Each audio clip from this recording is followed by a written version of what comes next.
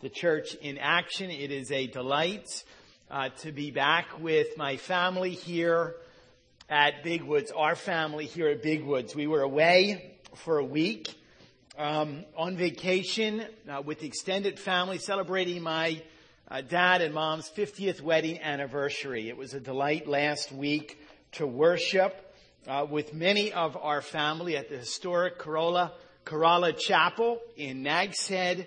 And as delightful as that was, let me tell you this, there was a part of my heart that I missed being here with our Big Woods family. We were praying for you, praying for our brother Tony as he preached and did an exceptional job at clearly presenting the accurate truth of the Word of God. We are blessed with good and godly elders. It is a delight to know that if I am away as I step out of the pulpit, that God's Word does not miss a beat as it is being taught and presented. And it is a delight. My mind is a little bit mushy from vacation, but I was so anxious to get back to share with you more truth from God's Word. Let's bow our heads and pray together as we learn this morning. Father, we stand before you to express our gratitude for all that you have done, all that you are doing.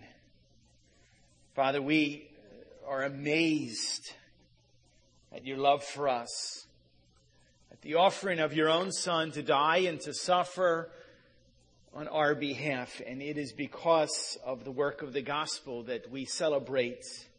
It is because of the work of the gospel that we gather today. It is because of the work of the gospel that gives us a reason for our existence and a purpose to our day. We thank you and we love you. Father, I delight that in your word it says that you use the weak and the foolish. And Lord, I am so grateful that you have chosen, that you have called, and whom you call, you equip to teach truth, to preach word. I would pray, Lord, this morning that it would be done to your glory and to your glory alone. Father, we ask and we invite your Spirit to join us and to work on our hearts, revealing, Lord, our own shortcoming. And God, I would ask that you would heal our hearts in such a way that we understand what we are called to do every single day. Proclaim your mercy and your grace anew. Father, I would ask that you would guide our time. Father, I would ask, Lord, that you would work in the pulpits and through the mouths of other men in this community who are proclaiming the gospel of Jesus. Father, I thank you, Lord, so much for your work as a whole, for kingdom work that is being accomplished. I would ask, Lord, that we would be of one voice and that this community would be transformed by the powerful gospel of Jesus Christ. Help us to be faithful and to do our part so that you are glorified. We ask this in the name of Jesus. Amen and amen. A number of years ago, back in 1982, it was a holiday weekend. It was not Memorial Day weekend. It was 4th of July weekend. Saturday, July the 2nd, 1982 to be exact. There was a gentleman. His name was Larry Walters. I love this guy. He's weird. Larry Walters was sitting around on holiday weekend, 4th of July weekend, and he, sadly, like some men, was bored. And so he got to thinking of what he should do, what he could do. He had actually purchased some weather balloons. And so he got to thinking, he filled his weather balloons up with helium, and he actually lashed them, tied them down to his lawn chair. His plan, get this, was to float over his neighborhood at around 30 feet, packing up his sandwiches, beer, camera, and a CB radio. This is back in 82, remember, before cell phones. Larry appeared all set for a very fun adventure. He also took along a pellet gun to shoot the balloons so he could descend back to Earth. Here's what happened. When the tethering cord was cut, Larry rapidly rose to a height of 15,000 feet. By now he was afraid to shoot the balloons because he was up so high. Larry's balloon lawn chair had also drifted into the flight path of the Long Beach airport.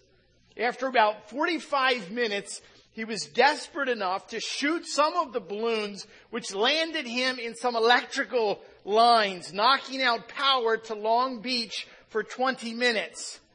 He was immediately arrested by waiting members of the Long Beach Police Department. When asked by a reporter why he had done this, Walter gave a classic reply. Here it is. A man can't just sit around. I don't know who this guy is. There's a part of him that I just love. Man can't just sit around. I thought about that as a local church. I thought we exist for a purpose. We cannot just sit around ever. This morning we return to our narrative. We return to the text of the early church in Acts chapter 11. And we will understand and we will be reminded that the early church it will not just sit around. Why? Because they have a mission to do. Realize that the mission that is given to the first church 2,000 years ago is the exact same mission that is given to you and I today. We have a mission to do. Throughout God's Word, it is compared to a race, not a sprint. It's over in 11 seconds. Christian life is oftentimes referred to as a race that is a marathon. It's referred to in Scripture as a wrestling match. It's referred to in Scripture as a battle. All of these analogies demand one thing. It's what? It demands us stepping out of our comfort zone and taking what I love to call risk. Let's read our text. Let's pick up where Tony left off last week. We will read from verse 19 through the end of chapter 11 through verse 30. Acts chapter 11, verse 19 through 30. Now, those who were scattered because of the persecution that arose over Stephen traveled as far as Phoenicia and Cyprus and Antioch, speaking the word to no one except Jews. But there were some of them, men of Cyprus and Cyrene, who on coming to Antioch spoke to the Hellenists, also preaching the Lord Jesus. And the hand of the Lord was with them, and a great number who believed turned to the Lord. The report of this came to the ears of the church in Jerusalem, and they sent Barnabas to Antioch. When he came and saw the grace of God, he was glad, and he exhorted them all to remain faithful to the Lord with steadfast purpose. For he was a good man, full of the Holy Spirit and of faith. And a great many people were added to the Lord. So Barnabas went to Tarsus to look for Saul. When he had found him, he brought him to Antioch. For a whole year, they met with the church and they taught a great many people. And in Antioch, the disciples were first called Christians. Now in these days, prophets came down from Jerusalem to Antioch, and one of them, named Agabus, stood up and foretold by the Spirit that there would be a great famine over all the world. This took place in the days of Claudius. So the disciples determined, everyone according to his ability, to send relief to the brothers living in Judea. And they did so, sending it to the elders by the hand of Barnabas and Saul. The last couple of weeks in this text, we have been trying to understand this huge shift in ministry that is taking place. That the church is what? It's going global. Based out of Acts chapter 1, verse 8, you shall receive power and you shall be witnesses in Jerusalem, Judea, Samaria, and to the uttermost parts of the earth. Jerusalem, Judea, the Jews, and then as Tony touched on last week, again, the gospel goes to Samaria. It goes to the Gentiles. It gets big and it gets broad. moving out. The gospel of Jesus Christ moving out with absolutely no restrictions. I had the privilege last night of listening to Tony's message, and I will quote him. I love the fact that he talked about authentic Christianity isn't colorblind, it isn't culture blind. Which means what? You and I are immediately confronted with the responsibility of taking the gospel to everyone, regardless of the fact you like them or not. This is going to be hard for you. It's going to be hard for all of us. Change is hard. Taking risk is hard. Moving outside of our comfort zone is hard at times. I remember a number of years ago, when we were living in New Hampshire, you can drive at the age of 15 and a half. And so I was teaching our daughter Sarah how to drive. I had an old rusty red Jeep. It was a 5-speed, and she was really nervous with it, but we were teaching her how to drive a standard, and she was slowly getting it, but it was tough. Old enough to finally get her license, and I thought it was a big thing. One particular day, she had to go to work, and so I said, honey, you can take the Jeep. And she thought about it for a moment. She's like, She kind of closed her eyes, and she thought a little bit as she's driving. It was like a mile down the road. It really wasn't that far. And she thought about it, and she says, I can't do that. I said, why not? You practiced on it. You got your license. You're good to go. And she thought about it. She said, no, if I take that, I'm going to have to turn left. I said, well, yeah, you're going to have to turn left. She goes, I can turn right. I just can't turn left. It's really hard for me to do that. And think about that. It's the same thing that you and I are called, and oftentimes we're like, I'm comfortable with this. I'll continue to do this. That's not going to cut it when you grow up and get big. You're going to have to what? You're going to have to turn left at times. You have to talk to people they don't like to talk to. What I find interesting about this particular passage is it actually connects back to Acts chapter 8. Here we are in Acts chapter 11, Acts chapter 8 and verse 4. It actually returns to this story where the author Luke directs our attention back to where? Back to when? Back to the persecution during the time of Stephen being stoned under Saul's authority. As this was happening, we think, what a horrible day in the history of the church. God is working behind the scenes in the midst of the most troubling of times, in the midst of persecution, and He does what He does best. As a result of that persecution, there were what? Ones who went out and began to do the work of the gospel, and they end up where we are today, in Antioch. We're going to examine 3 different types of people that exist in this particular church that are a great reminder of what you and I need to act like and be like and live like in our church today. In Antioch, the church, just like today, needs people who are trailblazers. You can write that down and remember that. The Church of Jesus Christ needs people who are trailblazers. In verse 19 it says, those who were scattered. It's the same word we talk about in James chapter 1. Ones of the diaspora, the dispersion. Some believers, because they were persecuted, went out to Phoenicia, to Cyprus. Some eventually made their way to Antioch. Well, what's so big about Antioch? Antioch is a bustling, busy, very important city in the Roman Empire. It was dubbed the Paris of the ancient world. It is the 3rd largest city in the Roman Empire. Rome, obviously the largest, about 1 million people. Alexandria was about 500,000, and Antioch was estimated somewhere between 200 and 400,000 people. Antioch is located 300 miles north of Jerusalem. It's famous for its entertainment, but also for its vice. It was in this particular city that the goddess Daphne was worshipped. Daphne was the goddess of sex and promiscuity, and paganism was rampant in this particular city. And yet even in this area, the gospel does what people cannot do. And there is a great movement. There's a great revival that takes place. In verse 20, it identifies these missionaries, these frontiersmen, these pioneers, these trailblazers, not by name. It just simply says men of Cyprus and Cyrene. I love the fact that they're more interested about people finding out about the name of Jesus than they are about recording or revealing their own name. They are forever, in all of the historical records, they are nameless. They're just a group of men, anonymous, courageous men who are committed to what? To make the name of the Lord Jesus Christ known.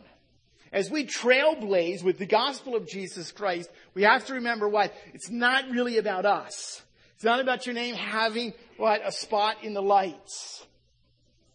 George Whitefield was asked if his name would be able to lead a denomination. This is after the time that Luther had died, and so the Lutherans came into existence. This is after the time that Wesley had died, and the Wesleyans. So George Whitefield's movement, people were like, could we use your name?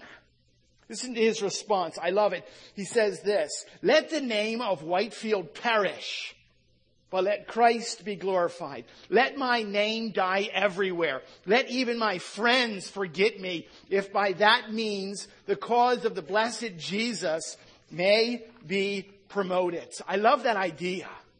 This is the group of men right here. We do not know them by name, but they have a desire, what? For the name of Jesus to be proclaimed. Do you have that?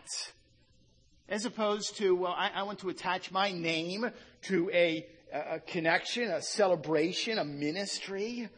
Here we have these individuals.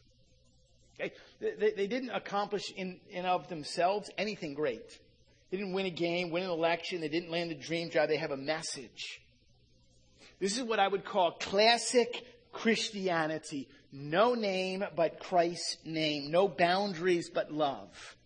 They have been saved in Jerusalem, and they move out into the ancient worlds. F.B. Meyer well says, Antioch will ever be famous in Christian history because a number of unordained and unnamed disciples fleeing from Jerusalem in the face of Saul's persecution dared to preach the gospel to the Greeks and to gather the converts into a church in entire disregard of the initial rite of Judaism. God was obviously at work here. God uses this type of ministry. God blesses this type of ministry because we see what? What is it in verse 21? A great number who believed turned to the Lord. Let me sidestep just for a moment. I want you to understand the truth and the validity of this statement in verse 21. A great number who believed turned to the Lord. Let's pause on this, and I want you to note the distinction between belief and turning. A lot of times people would say, if you just believe this, then you're good to go. Absolutely not. Not according to the truth of the gospel of Jesus Christ. It is a wonderful reminder that the truth of the gospel and salvation comes when a person has a desire for radical life change. And so I love the little subtlety of the gospel that is presented here. It's not just belief. It's not just uttering a few words, walking a trail, shedding some tears. Salvation comes. God arrives when what? When we have a desire to turn, for repentance to be part of salvation. Their ministry is important. In the first step, Antioch becomes a launching pad for future missionary journeys. And understand this would not have happened unless godly men, did not flame bright, did not burn bright in a very, very dark place. Think about our own community. Every single week, we hear yet more stories of desperation by way of families in disarray or dysfunction, by way of the plague that exists within our culture of drug use and abuse, families disintegrating. It is a dark time in a dark place. This is where those of you who have been transformed by the gospel of Jesus Christ flame bright. Burn bright in this dark world. The church always needs people, not only to flame bright here, but also to go into other areas. I just have a continual, I don't know if a day goes by. I know that we have the prayer card reminder of Brian and Rachel Montai and the boys on a refrigerator. But I think about one of our own missionary families that we have, in a sense, packaged up and sent off. And they are literally the other side of the world, trailblazing for the gospel of Jesus Christ, loving and supporting in faithfulness. I'm so grateful for that. We need those types of people. I'm reminded of a missionary family, a missionary couple that I met a number of years ago when Seth and I were in Haiti doing relief work. And we met a young family. Pastor Inata was his name, and they had his wife Rose and one little daughter. They were actually from the Philippines. From the Philippines, sent out to Haiti. They had been there for 7 years, preaching the gospel of Jesus Christ. I had talked with them. I said, do you ever get a chance to go back home to the Philippines to see your family? He said, I've never had a chance. You mean, no, your family's back. Do you ever get a chance to just go back and to visit? He said, no, when we left the Philippines, we knew we were leaving and we would never return. I thought about that. This is the man that when there was a horrific flood in Gonaïves, Haiti, ended up on a rooftop of the church that he had planted, and he was literally reaching over and he was grabbing children who were floating, rushing by, grabbing children and rescuing them on the roof. 5 days he was on the roof of this church with something like 21 or 22 children that he had rescued. It's that type of a trailblazing spirit. Says, I'll take a risk. You know what? I'll lash the weather balloons to the lawn chair. I am not going to sit around. And we must do that. We must be that. The church needs people who are trailblazers. The church also needs what? People who are influencers. In verse 22, what happens here when news of this great spiritual awakening revival takes place in Antioch, it reaches the ears of the church in Jerusalem. They decide to send a man. They needed a good man. They needed a warm-hearted man, a kind man, but one who preaches and teaches not only with his lips, but with his life. He backs it up. With the existing church, in a sense, the home church, the sending church in Jerusalem, they get word of this need in Antioch. We've got to send someone. Who is it that they send but Barnabas? He is the perfect choice. He is a mature man, mature enough to handle all kinds of difficult situations. He's tough, but yet he's still the encourager, the consoler. He's a perfect balance of grace and truth. In verse 23, it says, Barnabas arrives in Antioch, and he immediately recognizes that God was doing something in a great and mighty way among the Gentiles. And look at what it says he does. It says he exhorted them all to remain faithful to the Lord with steadfast purpose. He doesn't come with a new message. He comes with these words. To remain steadfast. It's the word prosmeno. It means to cleave.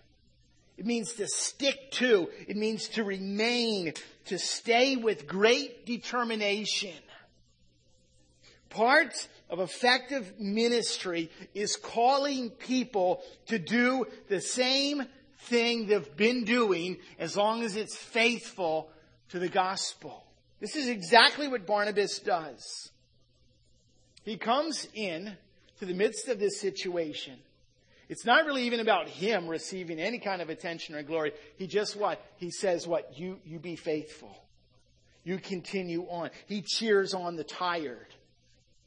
He points people in the right direction. He influences them. You ever think of people that God has brought across your path?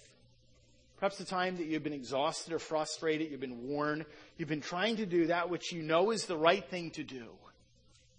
God brings a teacher, professor, pastor, a coach, someone in front of you who just encourages you. Keep on. Be faithful. Like a Barnabas. A brief bio that is given of this man in verse 24. He's a good man.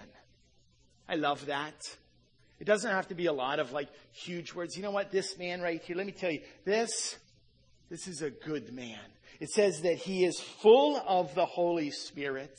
The Holy Spirit just exudes love, joy, peace, gentleness, patience, all of those, just pouring out the fruit of the Holy Spirit, very evident in this man's life. It says that he's a good man, he's full of the Holy Spirit, and he is full of faith. This is Barnabas. Most thankfully, his ministry results as he continues on, just encouraging, you be faithful. He comes along to support what happens in verse 24. A great many people were added to the Lord. It continues to grow. It continues to swell. The ministry is going so well that Barnabas knows this is not a one-man show. I can't do this alone.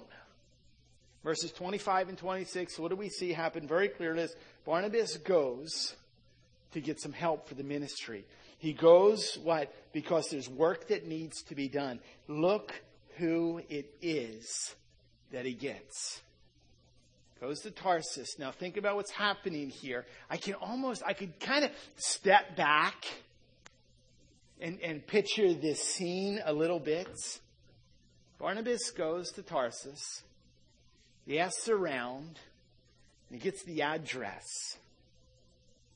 Remember, Saul's in Tarsus. He's basically making tents at this point. And I can almost hear as there's perhaps a knock on the wood frame, and there's a voice from in the back. I'll be right there, sir. Just hold on 1 minute. And out from the back comes this guy. He's grubby and he's dirty. He's sweaty. He's working hard, doing what he should be doing. And Saul sees him and Barnabas, this smile, and they recognize one another. Remember, Barnabas was the one. Barnabas earlier was the one who brought Saul to Jerusalem, brought him to the apostles. They know one another. As soon as Saul kind of steps in the back of that tent-making shop and he sees his good friend, what a reunion. They hug and they slap one another on the back. And Barnabas says, I've been asking all over town for you. And they call you the preaching tent maker. They're just excited about what you're doing. And Saul, new in his faith, says, I just love to tell the story of what Jesus Christ has done for me. I love preaching and teaching about what happened to me, who I used to be and who I am today.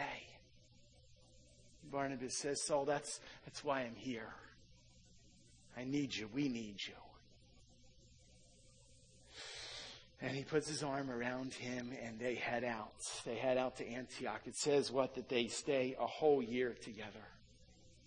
That they are ministering, that they are laboring alongside of one another as brothers. Barnabas understands that Saul is the man that God has anointed to be used in great ways. And they labor side by side, shoulder by shoulder, returning to Antioch and doing a work. I've thought as I studied this text, if I read commentaries, I wish I could get a chance to attend the church at Antioch. Something about that church in Antioch, because they had a great sound system? No. Comfortable chairs? No. Great program? No. Great VBS? No. They didn't really have any of those things. Something about the church in Antioch that is very, very interesting. No mistaking the reason that the early church, was a church that loved to be taught and they loved to learn. And that's exactly what happens here. The word is didasko, taught. They were teaching, they were instructing, they were educating, they were tutoring. That's what Paul and Barnabas' primary effort and emphasis was. This is another key part of what we can kind of grasp from this story and learn from. This is what we need to be doing. We need to be a church that functions in such a way that those of you that are here today that have this gift of exhorting, this gift of teaching, this gift of influencing other people, that you are using the gifts that God has given to you for the furthering of the gospel of Jesus Christ. That's exactly what happens here. It fits together well. It fits like a puzzle. How are you doing in exercising the spiritual gifts that you have given? Are you the trailblazing type that says, I'll go anywhere at any time? Well, then you need to be doing that. Are you the one who's been gifted with the ability to exhort, to teach God's word? Then you need to be doing that. It is possible that you are the one to influence someone else so that they can learn, that they can grow up to live and to love for Jesus in such a way that we learn from the testimony that in the church in Antioch, this was happening so much, they actually labeled these people. What did they label? It says what? It says this is the first place. And in Antioch, the disciples were the first ones that were called Christians. What does that mean? Christ-like ones. They're learning together. They're growing together. They begin to behave in such a way that when they see them, they listen to them. They say, they remind us of someone.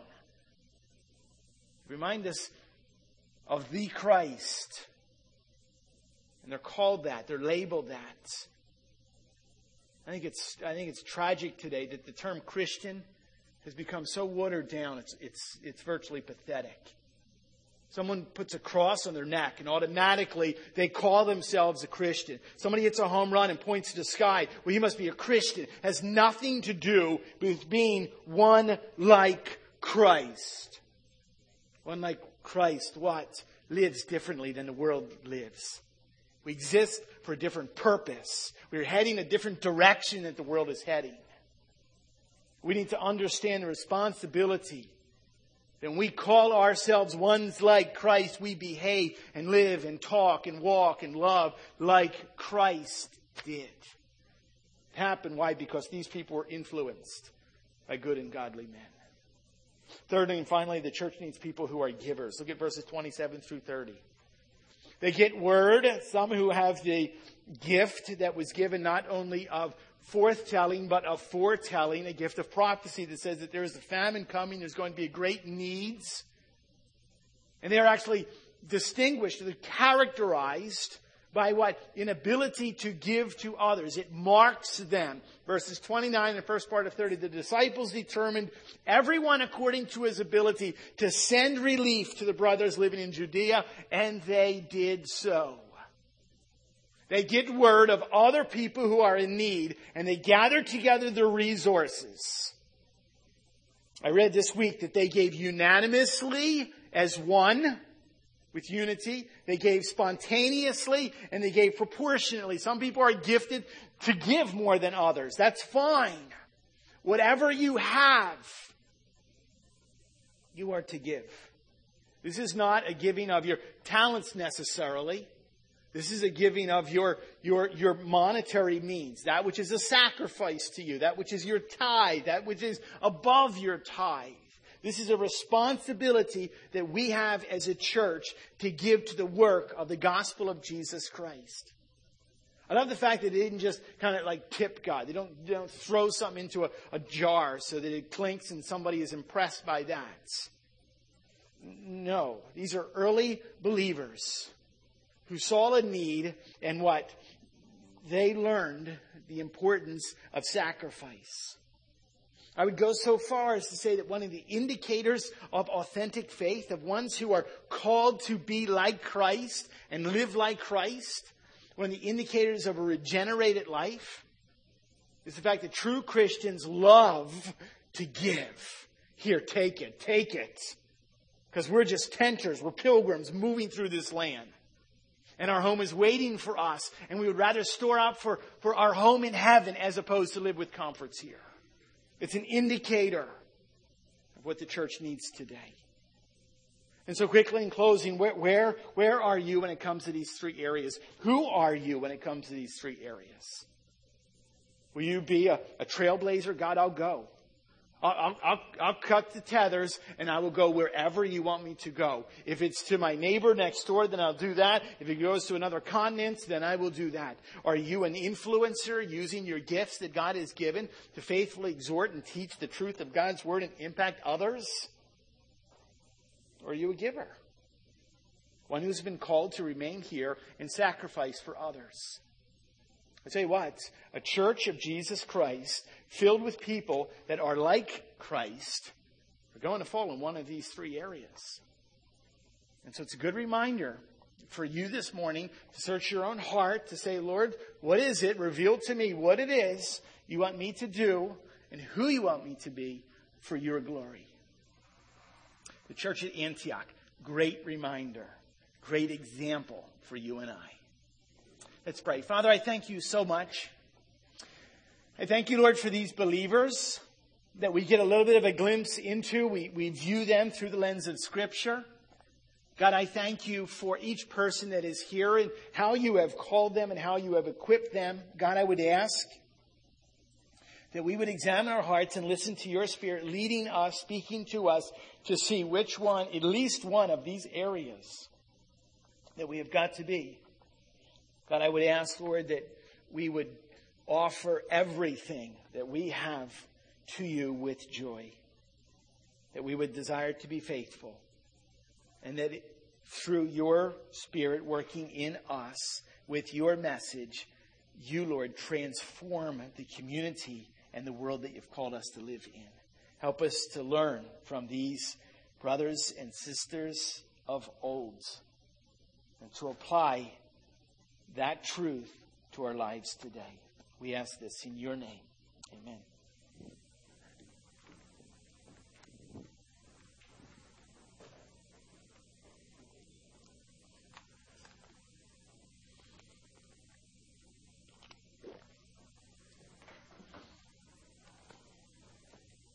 Thank you, Tim.